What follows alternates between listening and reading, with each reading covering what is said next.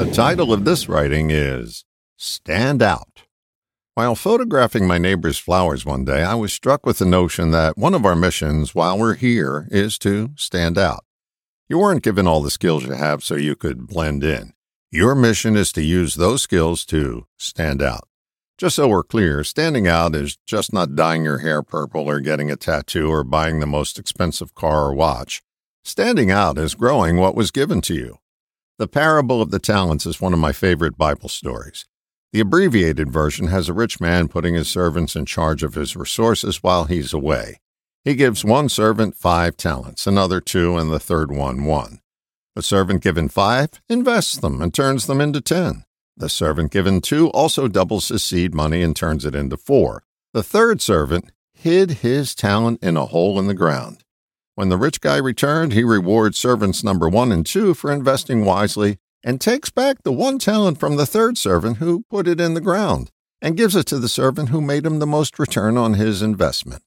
The verse reads, "For the one who has will be given more, and he will have more than enough. But the one who does not have, even what he has, will be taken from him, and thrown that worthless servant into the outer darkness, where there will be weeping and gnashing of teeth." Let me tell you, you're going to be grinding your teeth if you hide your talents. What are you hiding from the world?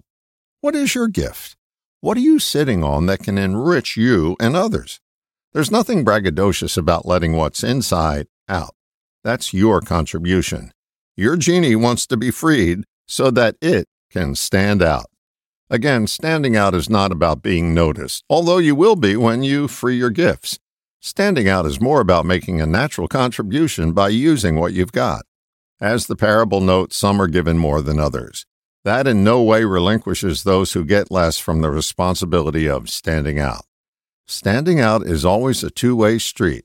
By unleashing your talents, you benefit yourself as well as others.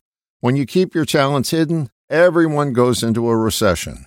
As the old saying goes, a rising tide lifts all boats. But I don't have any gifts. That's a statement that reports more on your self-image than it does on your reservoir of gifts. Everyone is good at something. We just may not put a high value on that something.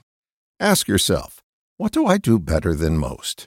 It's not an ego-aggrandizing question. It's an assessment. The next question is, how can I use that talent to better serve myself and others? There are answers. You just need to ask the questions and pay attention to what comes back. If you're not already standing out, there's still time, but the clock is ticking. The longer you wait determines whether you'll fish or cut bait. The time to begin is always now. What are you hiding from the world? It needs to stand out. All the best, John.